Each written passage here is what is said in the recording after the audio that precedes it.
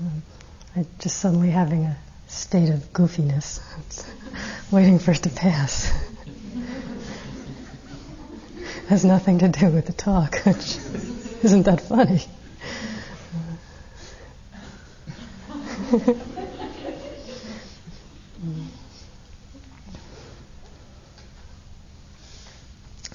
What I want to talk about tonight is the second stage of the Eightfold Path.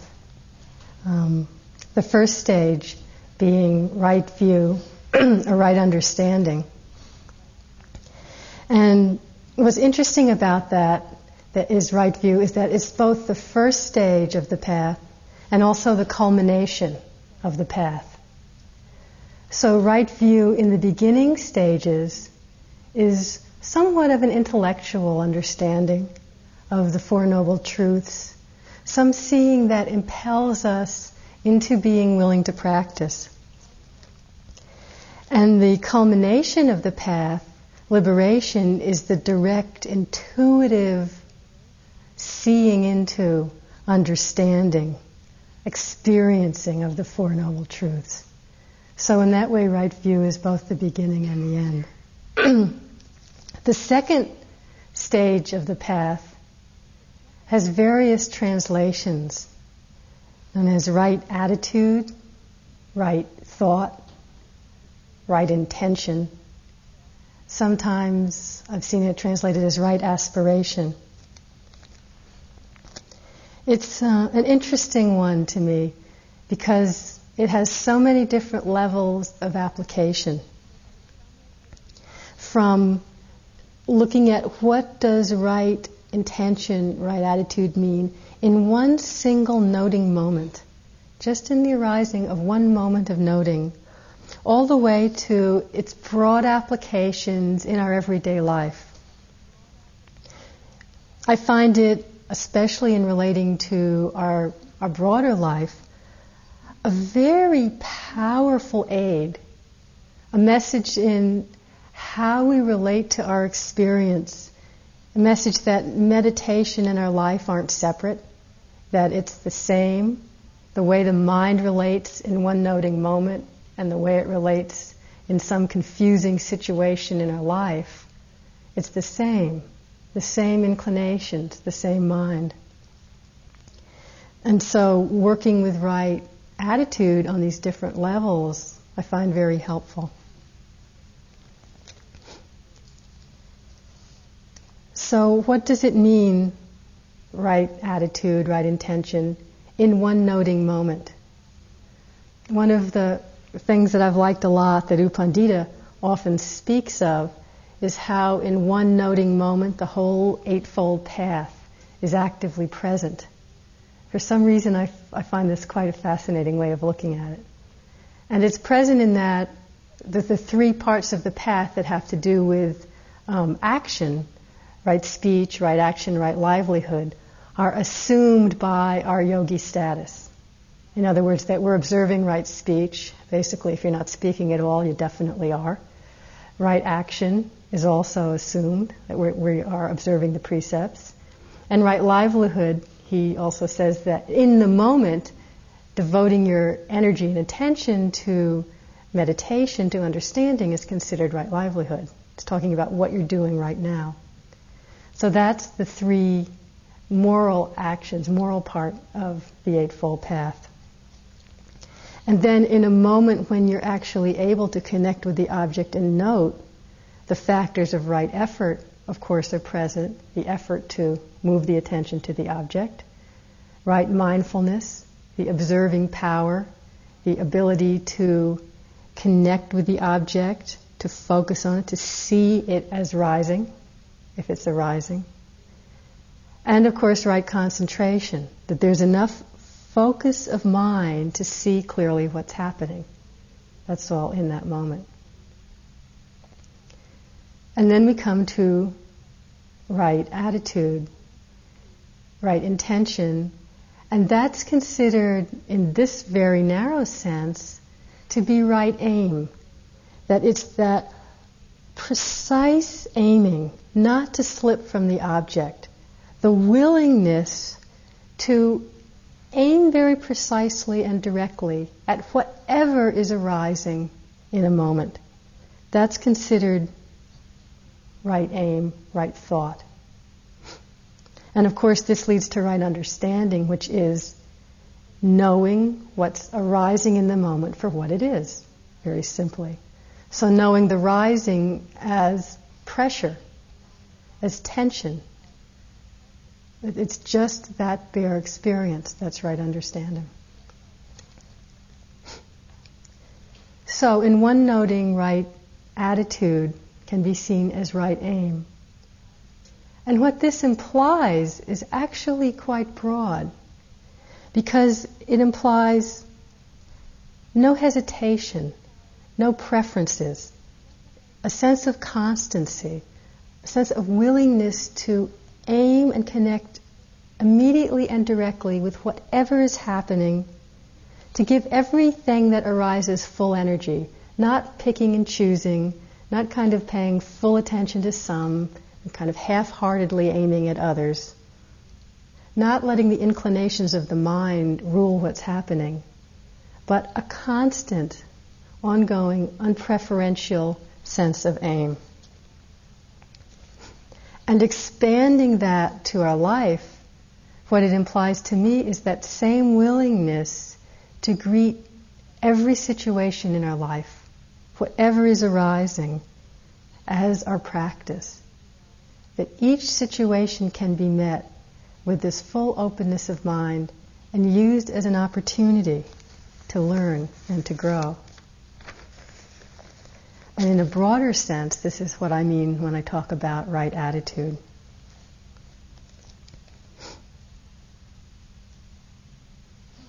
We're having a lot of chance to learn that here. Learning that happiness is not dependent on having the perfect situation.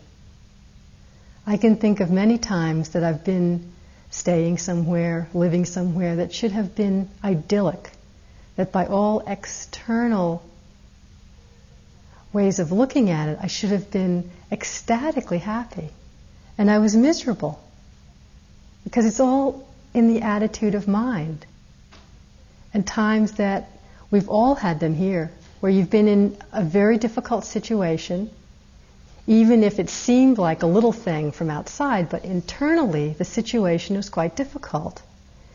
And at some point, the attitude shifts and you're able to use it as a teacher. Whether it's someone sitting next to you that's driving you crazy, or certain noises late at night in the bathroom or the library, the wrong kind of food, indigestion every day after lunch. Little things looked at from the outside, but internally it's really quite difficult. It's a painful situation. And so many times people have said to me, and I know I've experienced the same thing myself, that there's a time when you actually become thankful for that situation because of the learning and the sense of freedom from attachment to the pleasant that comes out of looking at it. So that's one manifestation of right attitude. It's also a process, right attitude, through which we gradually become more and more clear about what our real values are in life, like what our life's about, moving more clearly from that understanding rather than drifting from reaction to reaction without any sense of what's really important to us. And as this develops, through meeting these situations with a willingness to learn and grow, that sense of clarity, that commitment to really being in our life, to using it, that understanding, it starts to shine through in your being. It starts to shine through just in the way that you relate to life, that you relate to little situations. Doesn't matter whether it's a subtle experience happening in your sitting that no one else even knows about, or if it's a really frantic experience at work, or if it's an unexpected and painful interaction with another yogi. They're no different. You know, it's the same mind. And we have the possibility of using any situation that arises as manure to learn, to grow. Or conversely, there's always the possibility that we'll drown in our reactions.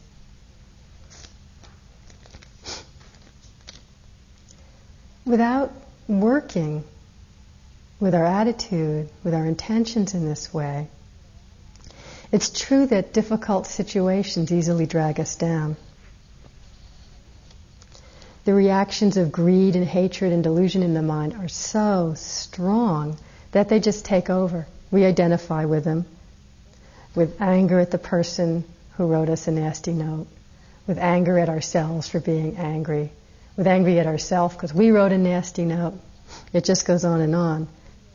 We spend all our energy then in resistance or in denial or in trying to rework the memory so it comes out better and it's not so uncomfortable to think about.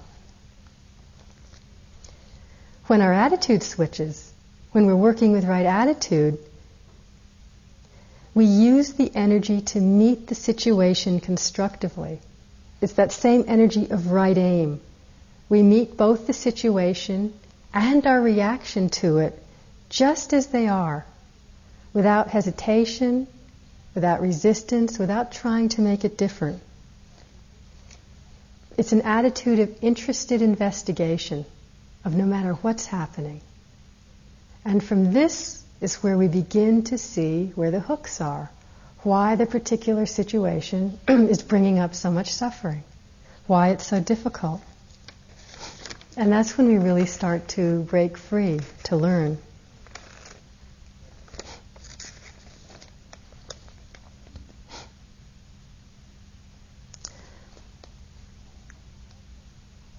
Right attitude is also translated as right intention. I want to say a little bit about that.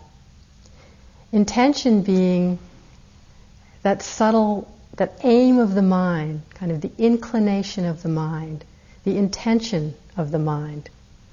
It's seen as the link between understanding, between the degree of understanding, and then the next part of the path, which is action.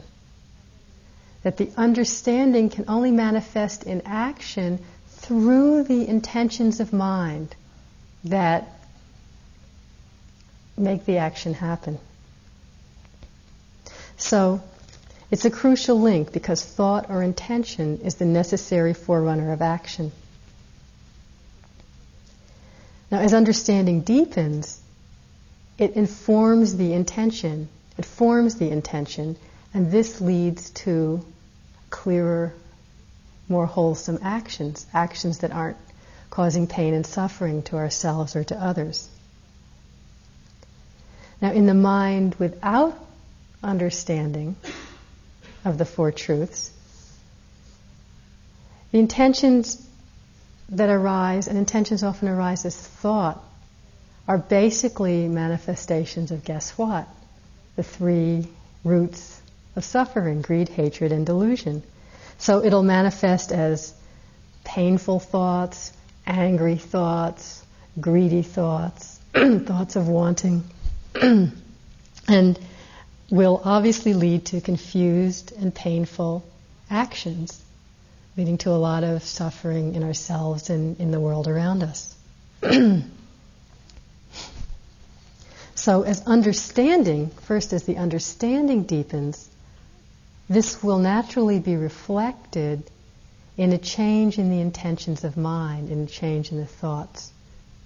So that as there's more understanding, say, of the nature of suffering, giving rise to compassion, it will naturally happen that the thoughts in the mind, the intentions, will be more reflective of this, that thoughts of harming won't come up so much. When they do come up, they'll be counteracted more quickly by a sense of the pain that that would bring.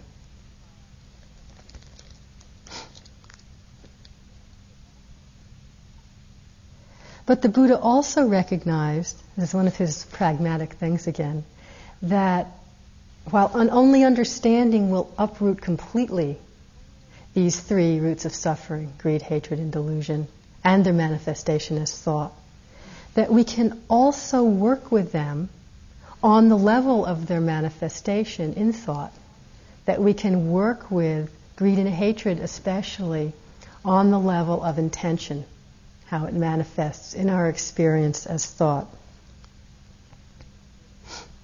So, for example, the roots of greed and hatred, they surface in our experience as thought, as intention, leading to action of some kind. Thoughts of anger, thoughts of harming, thoughts of wanting. So at the same time that we're meeting that experience with mindfulness, a clear seeing that allows for wisdom that can uproot these altogether, we can also kind of tackle the thoughts on another level. And that's working with the intention itself. And how he suggests to do that is a redirecting of the intention. Not with aversion, but it's cultivating actually the wholesome counterpart to these unwholesome intentions of mind. So to do this, of course, he has quite a specific way to do that. And he talks about threefold right intention, which we can work at cultivating. The first of these is to cultivate intentions of renunciation. Now, renunciation springs from the wholesome root of non-greed. And this works on the principle that when thoughts of renunciation are aroused in the mind, they basically replace, dislodge thoughts of desire, intentions of greed.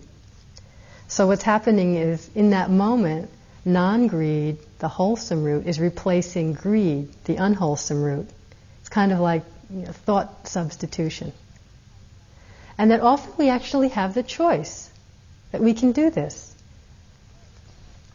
It's very practical because it's on the premise that contrary thoughts, contrary roots can exist in the mind at the same time. And it's also based on the premise that whatever one reflects upon very frequently, whatever you think about frequently, that tends to become the inclination of mind. So it's giving some attention to what the mind is dwelling on. And when we have the choice to make the choice towards a wholesome intention rather than an unwholesome one, unwholesome meaning just that it leads us to more suffering. So, working with developing the intention of renunciation serves to strengthen to strengthen that non-greed and to weaken the intentions of greed. The other two parts of right intention are cultivating intentions of goodwill or metta, and cultivating intentions of harmlessness, compassion. And both of those work as an antidote to aversion, the root factor of aversion. And delusion is really seen through more by understanding. So I want to talk a little about each of these three right intentions and just some practical ways that we can work at cultivating them.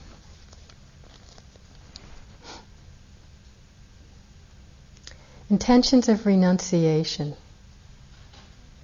Now, this doesn't mean enforced asceticism, that everyone needs to give everything up and become a monk or a nun. It also includes positively the sense of inner contentment that arises when we're not wanting so much, when we're not needing so much, when we're less caught up in acquiring. It's a great sense of ease and happiness can come with this kind of simplicity. I noticed this when I was in India this year, that after I'd been there a while, I realized I was really happy. And on the surface, things were nice, but everything's a real hassle there. And you can't do very much in a day. And you can go to the post office, and you can go sit and you can go to the chai shop a couple of times, and it takes up the whole day. And taking a bath takes quite a lot of time.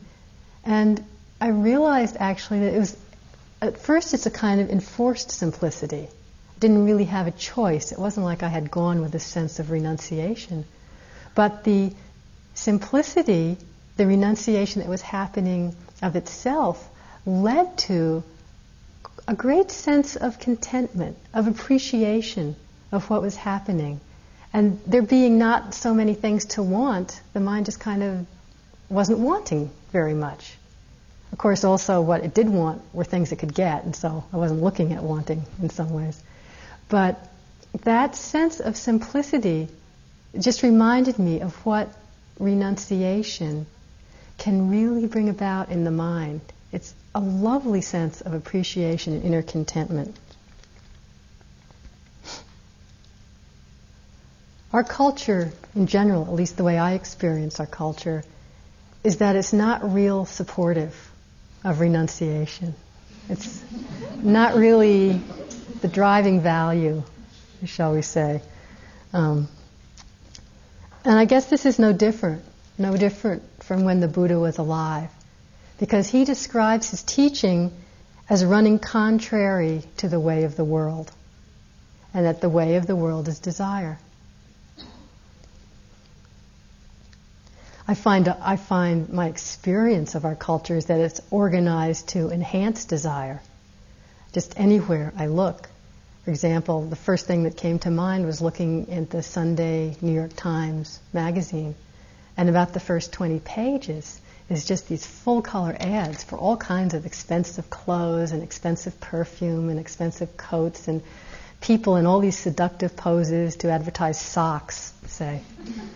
And by the end of looking at it, either I'm really disgusted if I'm in a moralistic mood, or else I'm thinking that I look like a slob and I have to go into New York and really fix up my wardrobe. I mean, either way, it's cultivating aversion or it's cultivating greed.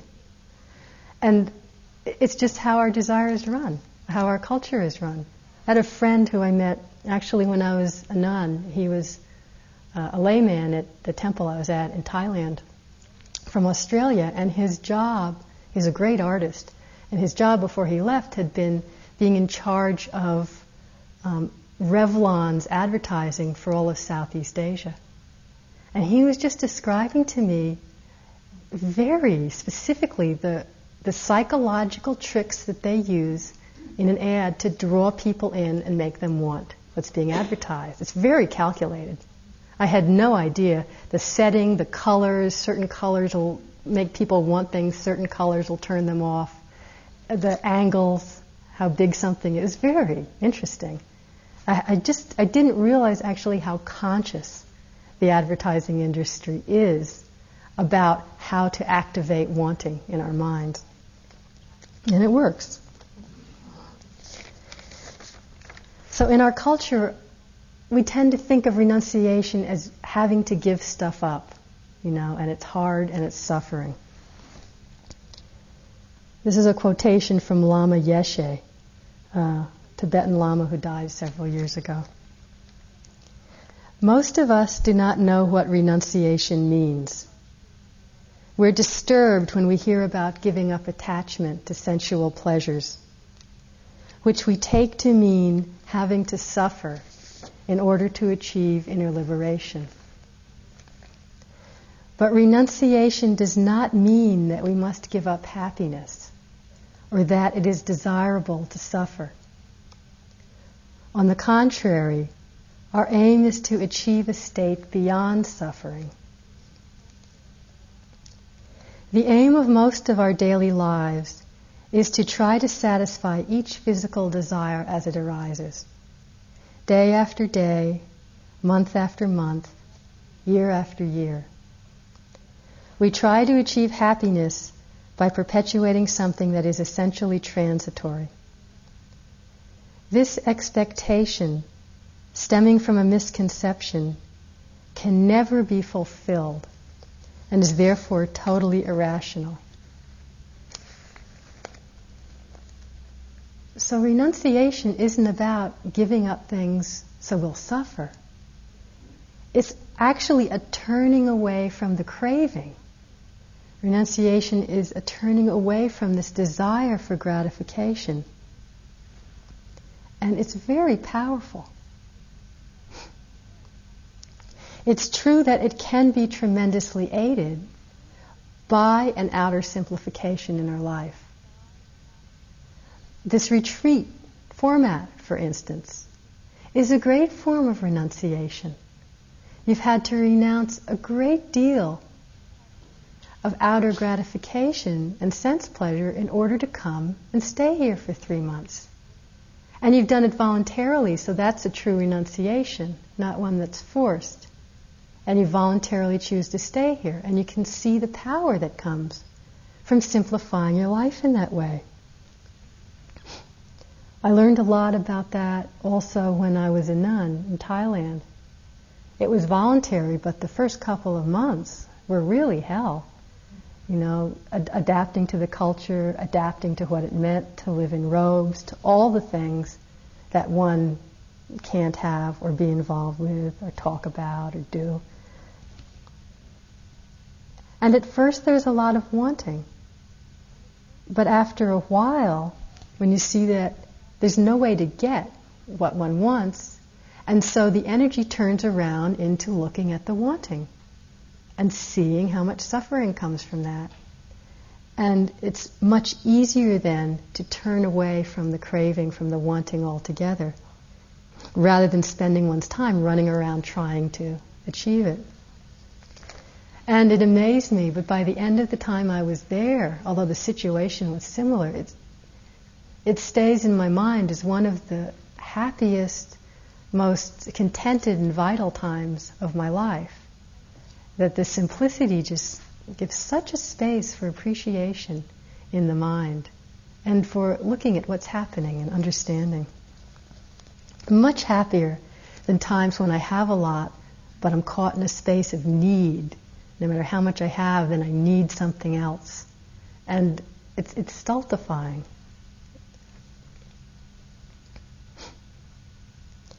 So I'm not talking about that we're looking to achieve, or expecting to achieve, shall I say, immediately, a state where we're desireless.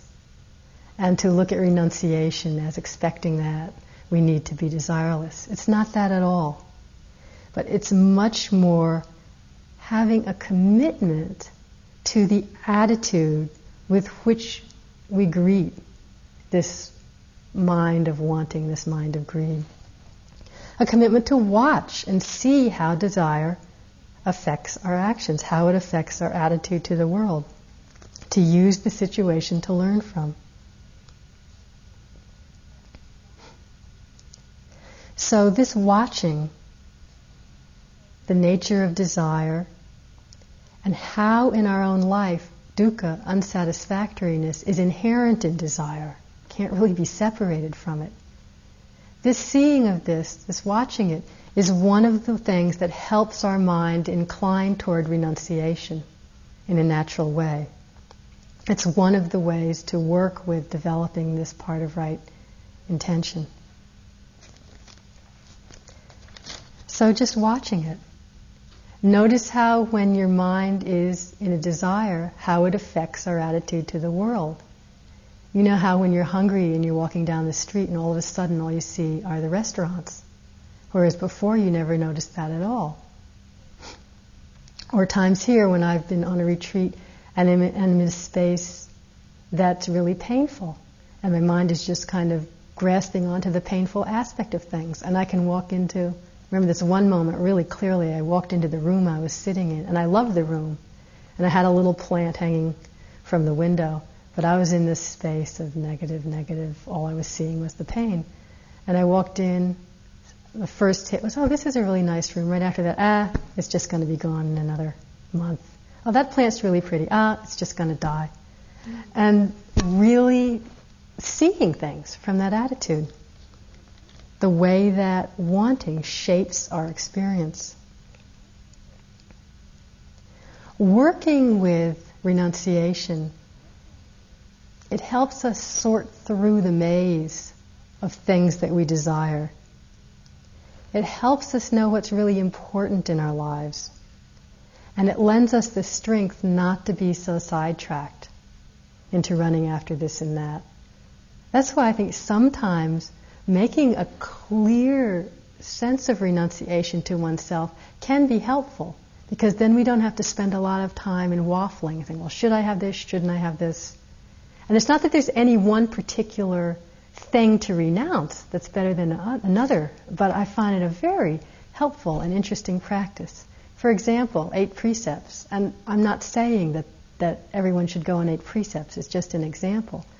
The times I've been on it, as a real vow, say the times I was a nun, it was clear there was no way that I was going to eat anything after noon. There was no discussion, there was no waffling, and it left so much more energy to go into the seeing, to see what not eating did, to see how much energy I actually had for other things when I wasn't trying to decide, should I eat, shouldn't I eat. Now there's been times that I was on retreat here and I couldn't decide, should I do 8 precepts, shouldn't I do 8 precepts. And so every day at tea time, every day, would go through this whole thing, and whether I ate or whether I didn't eat, there was a lot of energy being expended in working with this desire. Having made the renunciation made a lot of space for looking at things in a clearer way. And this could go on with anything. And it could be a renunciation for 3 days. But just to experiment with the space and the clarity that can bring into the mind.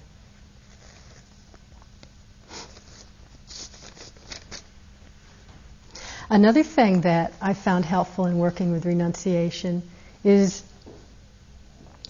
I'm not as liable to stay immersed in habit. Habit is a very strong thing, and often we'll stay in habit because it's comfortable, it's easier, because we're just kind of dull. The mind inclines in the same way, we just do the same thing every time because we're not paying much attention. The force of habit is strong. Oh, I want to read this little cartoon I found quite fortuitously. It's a quiz. What's your philosophical outlook? It's kind of like a right attitude quiz. The first little box says, you wander down a crowded city street. Jostled in the bustle, solitary yet surrounded, you think, these people are A, my brothers, my sisters. B, perverts. Probably pickaxe murderers. C, I sure could go for a chili dog. And the second, amid the crowd, a stranger slowly turns. As his eyes meet yours, you muse, A, I know what he feels. He feels hope. He feels fear. B, why is that pervert looking at me? C, maybe a pepperoni pizza with olives. And then it goes on, and the last is, further down, construction workers are tearing the street to rubble. How symbolic, you marvel. It reminds me of A, the path of life. B, the highway to hell. C, rocky road, my favorite flavor.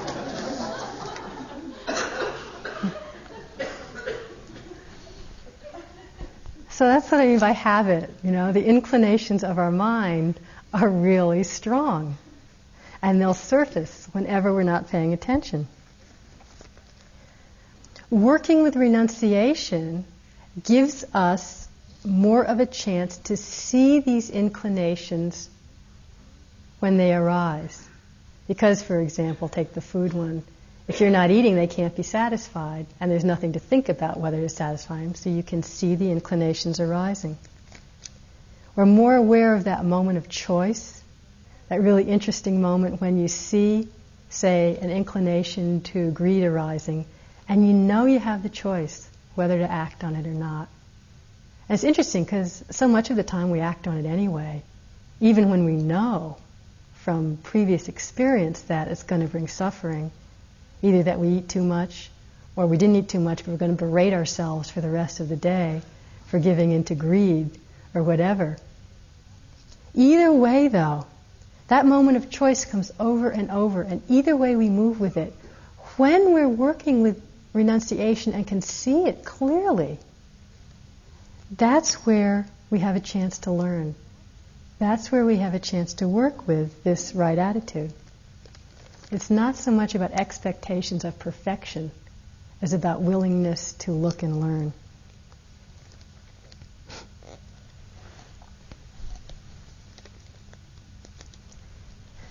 True renunciation, it's not from an outer force. Renunciation isn't repression.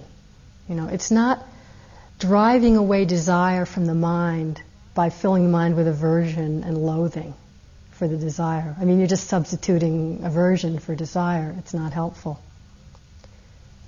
It's much more about changing our perspective so that the things we inwardly cling to now, when we change our perspective, they no longer bind us. We're no longer suffering from that. As Suzuki Roshi says, renunciation does not consist in giving up the things of this world, but in accepting that they go away. And that's very profound, because when we really accept that something's going away, that clinging that binds us isn't there. And there's true renunciation in that moment.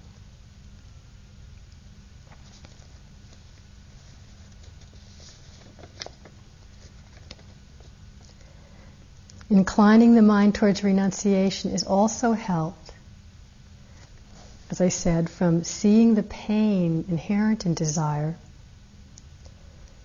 and from a willingness to keep ourselves open to seeing that, to looking, to seeing that the world around us is full of inspiration, to see the Four Noble Truths, to see the truth of suffering and of clinging and of the freedom from that. We can really, when our minds are open, when we're willing to look in this way, you can see it everywhere. And I know you've all had moments like this where you walk outside and can just see so much in the season changing, from fall to winter. Or like I was taking a walk and just seeing a dead snake crushed in the road. Or hearing children crying, or a really painful memory, a beautiful sunset. It doesn't matter what. It can be the most mundane things. And holding ourselves open to see the depths of the Four Noble Truths in these is a great inspiration to working with right attitude, to being willing. It gives us a sense of urgency. It renews our sense of commitment to investigation, to really use what comes in our way as our practice.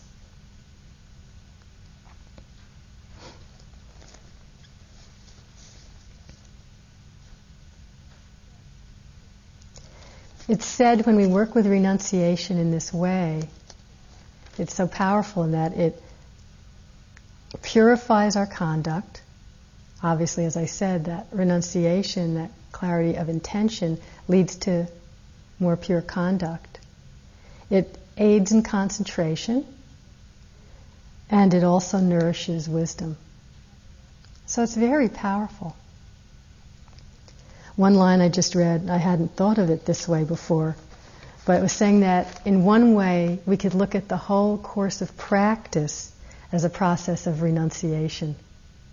Beginning from the first time we sit down and begin practicing, and culminating in Nibbana being the ultimate renunciation, relinquishment of everything.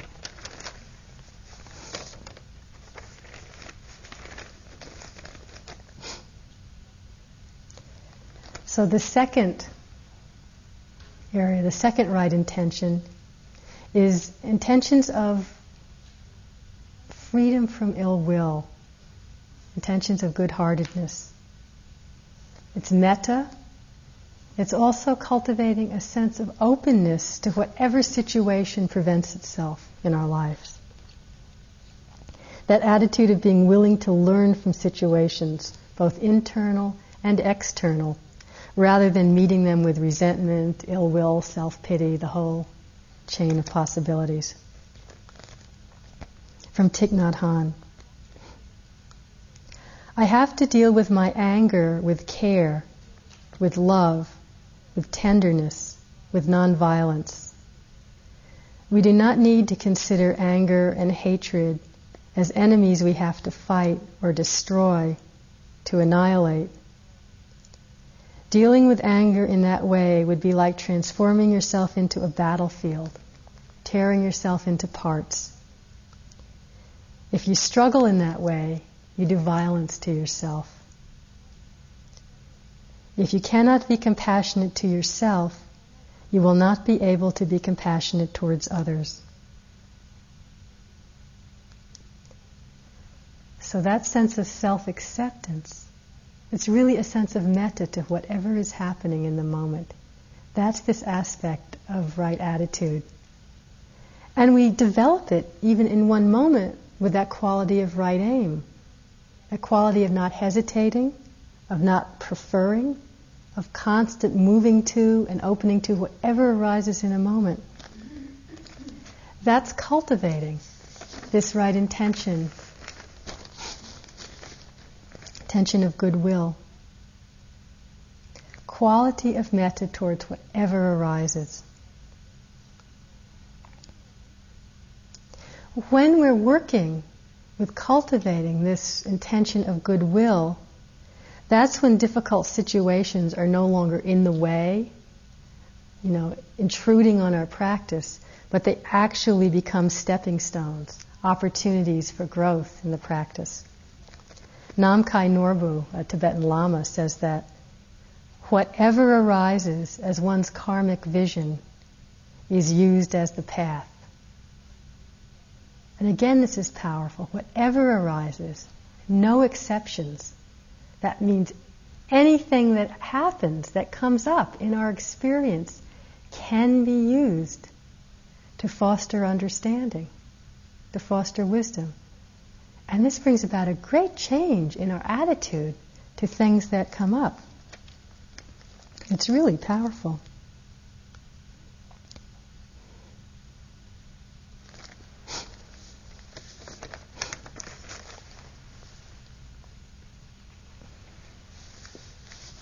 I mean, we've all had experiences of that, where we can use a situation where we've been really closed, really resistant to something that's going on in a continual basis. The person in the room next to us keeps slamming the door, and the resistance is palpable. And what are we learning but aversion and closeness? And when we can actually open to the situation as it is, a great sense of learning and growth can come from that. This is an example that I like very much. I cut it out of the newspaper last year. It's about a woman who said Marie Balter was 17 and clinically depressed when she was misdiagnosed as schizophrenic and placed in a state mental hospital. She remained inside for another 17 years. So this article is about how now, fittingly for a woman whose antidotes to adversity are perseverance and forgiveness, Balter has returned as a full-time administrator in the same hospital. I wouldn't have grown one bit if I didn't learn to forgive, she said in a recent interview. If you don't forgive your parents or your children or yourself, you don't get beyond that anger. Forgiving is a way of reaching out from a bad past and heading to a more positive future. This is real powerful to me. Someone who has suffered immensely in her life, 17 years, and it was very painful 17 years, and coming out and getting herself back together, going back to school, getting a graduate degree. She got married. Her husband died. She's had a 10-year bout with cancer. I mean, the list of what this woman is going through is amazing. And her strength is in her willingness to use the situations to grow and to learn forgiveness. It's very, very powerful.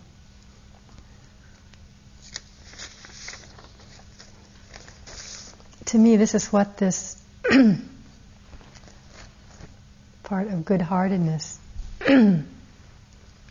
of non-ill will, is all about. One can spend one's time lost in recriminations, in self-pity, and we'll all get caught there sometimes.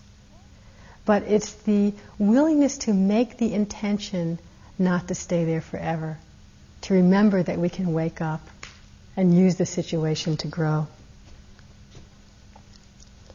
It's the Don Juan's difference between a warrior and an ordinary person, that a warrior sees everything as a challenge, and an ordinary person sees everything as a blessing or as a curse. And it's really a strong way to look at life. Just recently, a few months ago, I was in a situation that ostensibly was fine, but somehow it was pushing a lot of my buttons, and I was going through emotional difficulty and just basically unhappy. And I found myself thinking about how I could reorganize things and what I should change because the situation wasn't working, and generally getting tighter and tighter. And one day it just hit me, do I just want to organize my life to be comfortable, or do I want to be free? And when that question came up, there wasn't really any confusion as to what the answer was. And I realized if I wanted to be free, then this situation was just the way to learn about that. And arranging my life so I didn't have to face it was only going to lead to more needing of comfort and more fear of a similar situation. It helped me a lot. Do also want to mention that in clear seeing, it also, without aversion, enables us to see that there are situations that are harmful, that are bad for us, that are physically, emotionally, mentally harmful, and that through wise attention and clear seeing, we know, I need to get out of this situation.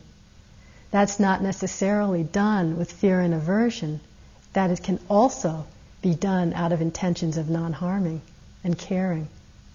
So non-harming also means taking care of oneself, but from clarity, not from fear.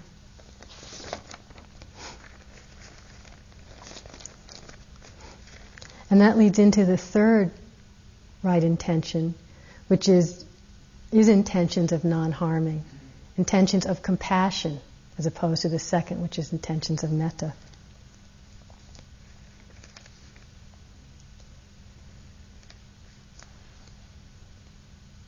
Partly the way that our intention of non-harming can be developed is through, again, it always comes back to this, our own experience of suffering.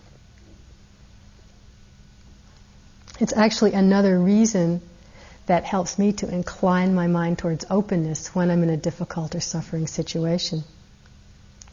The Dalai Lama, when I was out there, said that for the development of compassion, and he's like Mr. Compassion, if anybody is. He said, it's necessary for deep seeing into the pervasive suffering nature of existence and feeling the unbearableness of it. Now this surprised me a lot because he wasn't kidding. He said, otherwise compassion is somewhat hypocritical. And so we can begin by contemplating how all beings wish to be free from suffering, and yet they still suffer. And this is a very powerful contemplation. And it deepens through our own experience of suffering, and how unbearable that can be sometimes. And this gives rise to intentions of non-harming, to intentions of compassion. It also, the Dalai Lama said, what aids this is a sense of the ability to exchange oneself for others. See that as how to generate that sense of interrelatedness, that sense of someone else being as important or more important than I am.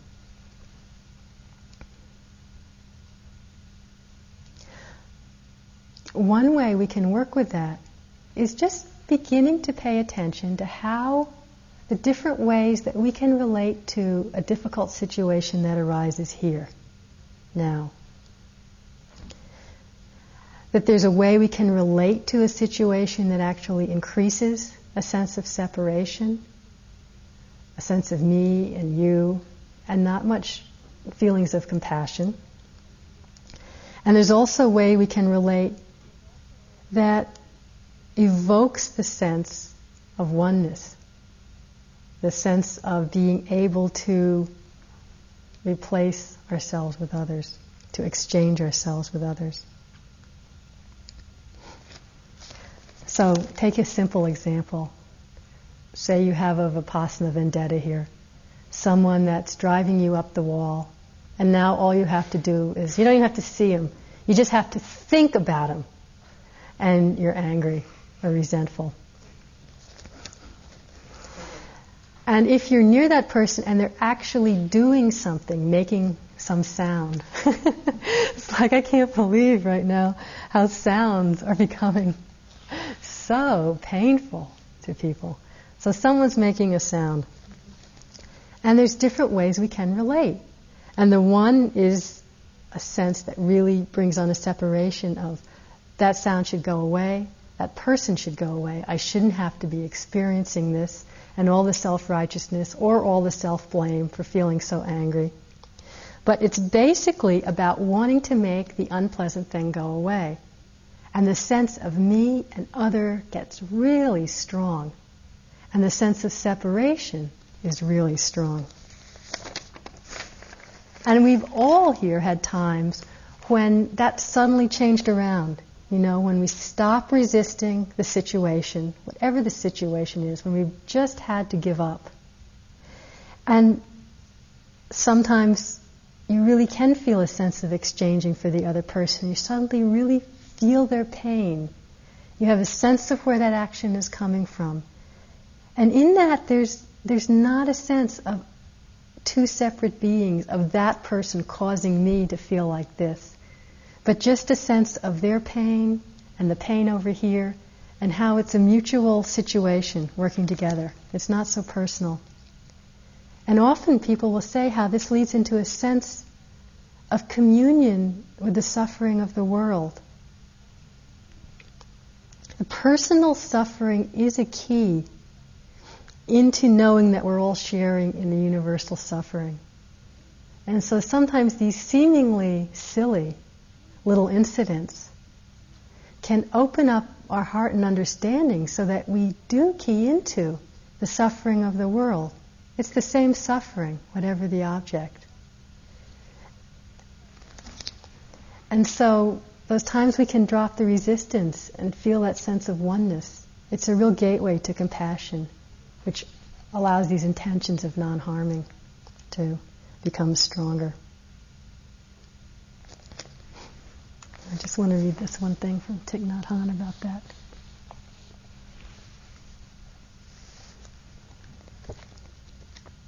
I love the way he says things because it's so simple, down to earth. He's talking about the wildlife shows on TV where you'll often see like tigers chasing things and snakes eating things. And he says, we long for the well-being of the frog and the antelope, but rarely do we consider that the tiger and the snake must also eat in order to live. We humans eat chickens, pigs, shrimp, fish, and cows. Yet because it is painful to watch, we will take the side of the prey and hope it will escape. In these situations, as meditators, we must remain very clear. We cannot take either side because we exist in both. Some people can remain unmoved or even enjoy the sight of a tiger tearing apart its prey, but most of us, feeling its agony, take the side of the victim. If a scene like this were occurring in front of us, we would try to find a way to save the antelope and the frog. But we have to be careful not to do this just to avoid our own anguish. We must also feel the pain of the tiger or snake deprived of food and have compassion for them. All beings have to struggle to survive. The more deeply we penetrate into life, the more we see its miracles, and the more we see its heartbreaking and terrifying events.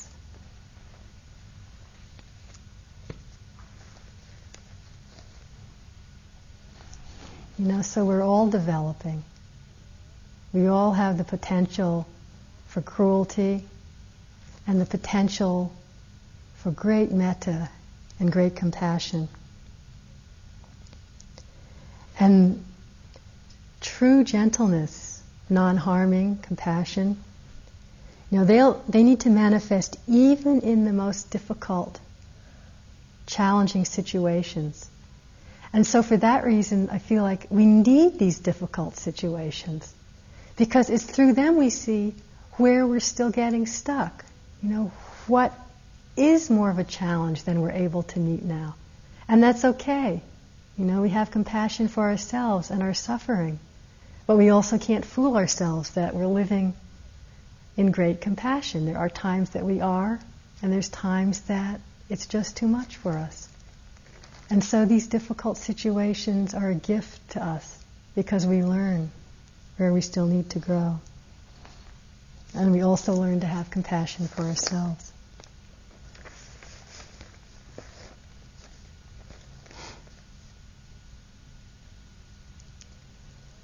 So working with developing these right intentions, right attitude, intentions of renunciation, of goodwill, of harmlessness, like everything else, it's a practice. It's not going to happen overnight. The habits of greed, hatred, and delusion are not too easily dislodged. But, as the Buddha said, what we think about frequently, that's what the mind inclines towards. And you'll start to notice, I'm sure you've noticed already at times, if you can really stand back objectively and be honest in this retreat, that the more often we do make the choice to work with right intentions, they do more and more become inclinations of mind. And you will find there'll be a time when you're in a painful or angry situation, and suddenly the inclination towards harmlessness, towards goodwill, will just arise, seemingly of itself. You weren't sitting there trying to make it happen. It really does happen. Or the inclination to renunciation will just arise spontaneously. And so you'll see that the mind is beginning to purify, to incline more towards these wholesome roots. So let's sit for a little bit.